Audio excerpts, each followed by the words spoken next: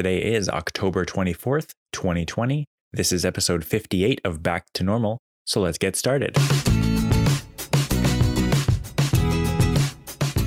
Okay, today I am going to be talking about the sequel to the Borat, the original Borat movie from 2006, called the Borat Subsequent Moviefilm. And so I watched this movie last night. It's out on Amazon Prime as of yesterday. And I have a few thoughts that I kind of want to just summarize, run through. This movie, for me, definitely does not hit as hard as the original did, but only because the entire world has kind of become Boratified since 2006. And so it's like, yeah, the world has been dialed up to 11. And so watching a movie that's been dialed up to 11, like it's still dialed up to 11. Don't get me wrong. It just feels like, yeah, okay. Like I see what you're doing. It's just, we've been living this for like the last 5 years now. And so it doesn't hit as hard, like I was saying. Just because we're constantly getting punched in the face. It's like, oh, this is like, you're punching me in the same way with the same ferocity. Yeah. So I don't think that's necessarily a critique, but I do think that it's hard. It would be hard to make something so extreme. It'd be hard to make something that is as extreme as Borat was in 2006 today. Like you'd have to, I don't know. It would take a lot to reach that level of extremeness above the baseline that we're always living in. So the movie does feel like it's basically, caveat that I've not watched the original Borat, which came out in 2006. But it feels like this movie could have just followed directly from 2006, but somehow also feels incredibly modern. Like I don't specifically remember, like Borat is obviously like a biting satirist, but like Sacha Baron Cohen, I should say.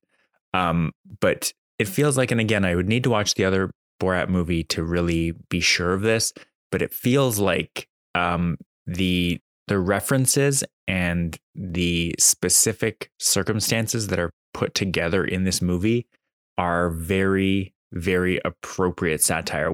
And maybe I'm wrong, maybe I'm misremembering, but it seems like the original Borat was more about like very general, like it was, I believe, and now I'm starting to think back about it. It was more like it was satire about the Bush administration and talking about like obviously there was the whole Iraq war going on and all of that.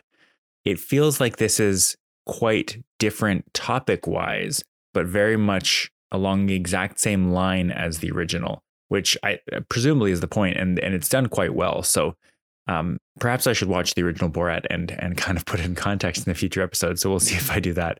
But yeah, that's my original thought when I first saw this. When I watched it last night, it was just so the original Borat was so extreme, and it was like, I can't watch this with my parents. Like, can you? And not that I think I could watch it with my parents now. Like, I think I could, but I wouldn't want to. But it's like, you can't actually be shocked because it's 2020 right now. You can't actually be shocked by this film if you've been paying attention. And so I wouldn't say that I was shocked at any point in the movie, but it did feel like 2006 me would have been shocked, just like I was with the original. So yeah, it's a hard time in life to make satire right now because, like, first of all, well, I mean, it's really easy to make satire, but it's hard to make good satire because like the world is satirizing itself constantly. It's very weird. So yeah, moving on from that. For me, it definitely does not help this movie that we are so absolutely inundated every day with fabricated stories and sensationalized stories and things that have been edited deceptively to try and elicit a certain reaction. That we, at least me, and I think most people like me, spend most of our time just trying to figure out and settle on like agree on what's actually real. Like what news that comes out, what stories that run are actually things that are happening and not fabricated or deceptively edited or all that stuff. And so this movie, the entire time I had that vibe where like some things are clearly like if there's no like bystanders or people around, obviously things are scripted. Like this is not like some actual documentary, obviously, but anytime there was a person who it was not clear whether they were an actor hired to like read the lines, like whether it's a movie script or whether it was Borat and his daughter in the film, going out and just trying to seek a reaction from people that they wanted based on what they were trying to get out. And I would probably have to watch the original Borat to find out if I would feel the same way looking at that movie now through this lens, through this 2020 like fake news lens. But I am very, very skeptical that all of those scenes were completely not scripted, not tongue in cheek, not the person's been prepped, just because it is 2020. Like this kind of format of thing, while it was brand new when Borat came out, it's not new anymore. Like people have seen it. People are familiar with this whole like satire genre.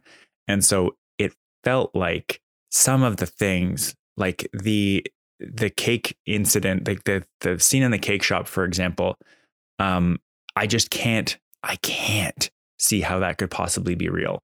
And then some other things like Sacha Baron Cohen is obviously a master when it comes to setting up things that are just extremely shocking in real life and just filming them. And so there's a scene at CPAC, the conservative convention in, I guess, probably February or March, and where he walks into the entry hall with a set of Ku Klux Klan robes. I absolutely believe that he did that. And I completely am on board with the idea that nobody tried to stop him or anything from going in. Obviously, I don't think anybody there is taking that seriously, thinking that was actually real. It's more like just to shock people. But that's kind of his whole game. So it's like things, depending on the situation, depending on the scene, things are I'm very much sitting there the entire time going, is there any way that they could possibly have gotten somebody to say something like this without prompting them and without setting up the storyline beforehand and being like, I need you to react this way? Like that these people could not be actors. Like, for example, this like right at the start of the movie where they go and see the doctor and she says there's a baby inside her, and they go through the whole like abortion debate thing, except she's just talking about it like a baby on top of a cupcake. If that is real, that is just like completely damning, that scene. But I just get the sense that it can't possibly be. And like, am I being too cynical? Is that even the right word for this? I don't know. But that was the sense that I got. I will say though, having said all of that, the most damning thing about the premise and the scenes in this movie that I'm referring to are the fact that a lot of what happens in this movie is even remotely plausible. The fact that I'm even able to ask these questions and wonder if this is real is the saddest part to me. And so even if it's not real, the fact that I'm questioning whether it could be real is really, really, really sad. So yeah, I can't comment on the original Borat, but this movie feels less like social commentary, like it is social commentary. That's the lens that this movie sets up, but it's really more like setting up explicitly problematic scenarios, very explicit, and then just letting what I'm putting in quotes as human nature. Again, I'm gonna say I'm taking at face value that this is not scripted, that this is how people are actually reacting, and they're not prepped or anything. They're like Borat, Sacha Baron Cohen is just letting human nature take its course and just see what happens. And obviously, like when you're making a movie like this, especially if it is all real, if you're making a movie like this, there's a ton of stuff that they tried that did not end up in the movie. And like people just absolutely saying, like, it's very possible that like there's the whole cake scene where he gets her to write this horribly white supremacist anti-Semitic message on a cake. Did he go to like 30 or 50 bakeries trying to see if someone would unironically write that on a cake? Maybe. I don't know. Was that scripted? Like this was the thing with the entire movie for me. I was like, first of all, was that scripted? Because if so, it's funny and satirical, but it's not real. Or did he go to a bakery and find this person and they just did that unironically and without questioning, like, just, I'm trying to sell this cake.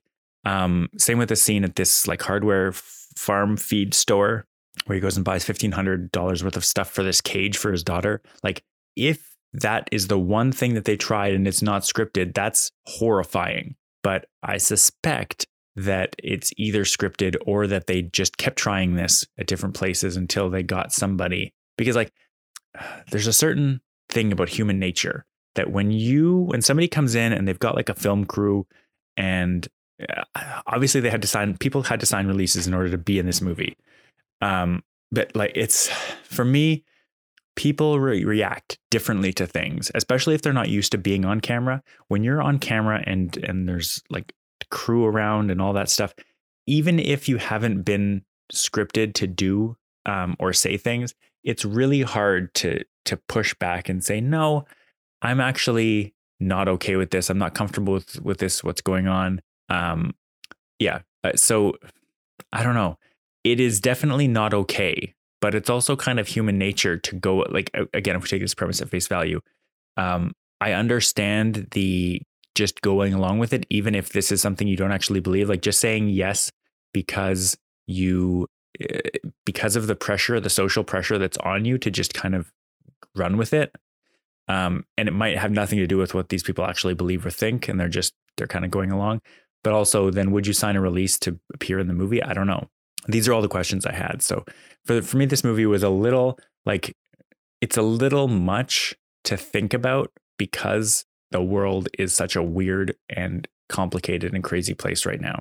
And so like taking all of that, taking everything that happened in this movie and putting it through a 2020 lens, what I really came out of this was, if you were shocked by this movie, by anything that took place, anything, it really just means you haven't been paying attention to news for the last like 2 to 5 years. Because honestly, anything in this movie, like, it fits right into just modern life. It just fits, just works. And that's tragic and that's really, really sad, but it is reality. Like, that's what's happening. And so that's kind of how I've been left feeling after watching this movie. So I wouldn't say that it's not worth watching, but if you're looking for something, like, it's not particularly cathartic, it's just kind of sad. And it doesn't give hope for the future, really.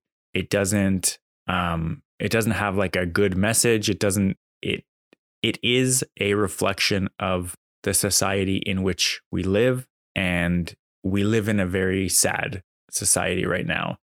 In Canada, I think that we are more able to dissociate from what's happening in the US, in spite of the fact that a lot of those same feelings, sentiments, all of that are kind of reflected here as well. We're able to kind of look past that or say, that's not us. We're not as bad as that. But honestly, like, we're not that different. So the last thing I want to say to wrap up, the timing of this movie coming out actually was November. It was like 2006, early November. So it's almost exactly 16 years. People who have decided that they are going trick-or-treating now have an excuse to pull out their 2006 or I guess 2007 Halloween costume. There are definitely going to be people. This is definitely going to resurface Borat impressions, which mostly died off since 2006 because it's just such a dated reference at this point. That's really all I had to say. So I do encourage you probably to watch this movie. It's probably important to watch it. I don't think I was talking with friends about this last night. I don't think I agree, and they brought this up, and I agree. I don't think anybody who is watching this movie, anybody who has decided or agreed to watch this movie, is going to vote differently than they would if like before seeing it. So I don't think there's anybody that's watching this as a Republican that is watching it and having their eyes opened to any kind of real truth or anything, because it's not who it's for. It's mostly, like, again, not entertainment, but like kind of quasi entertainment, something that seems like it should be entertaining in 2020 to left leaning people. So that's really all I have to say about this. Thank you very much for listening. I'll talk to you tomorrow. Bye.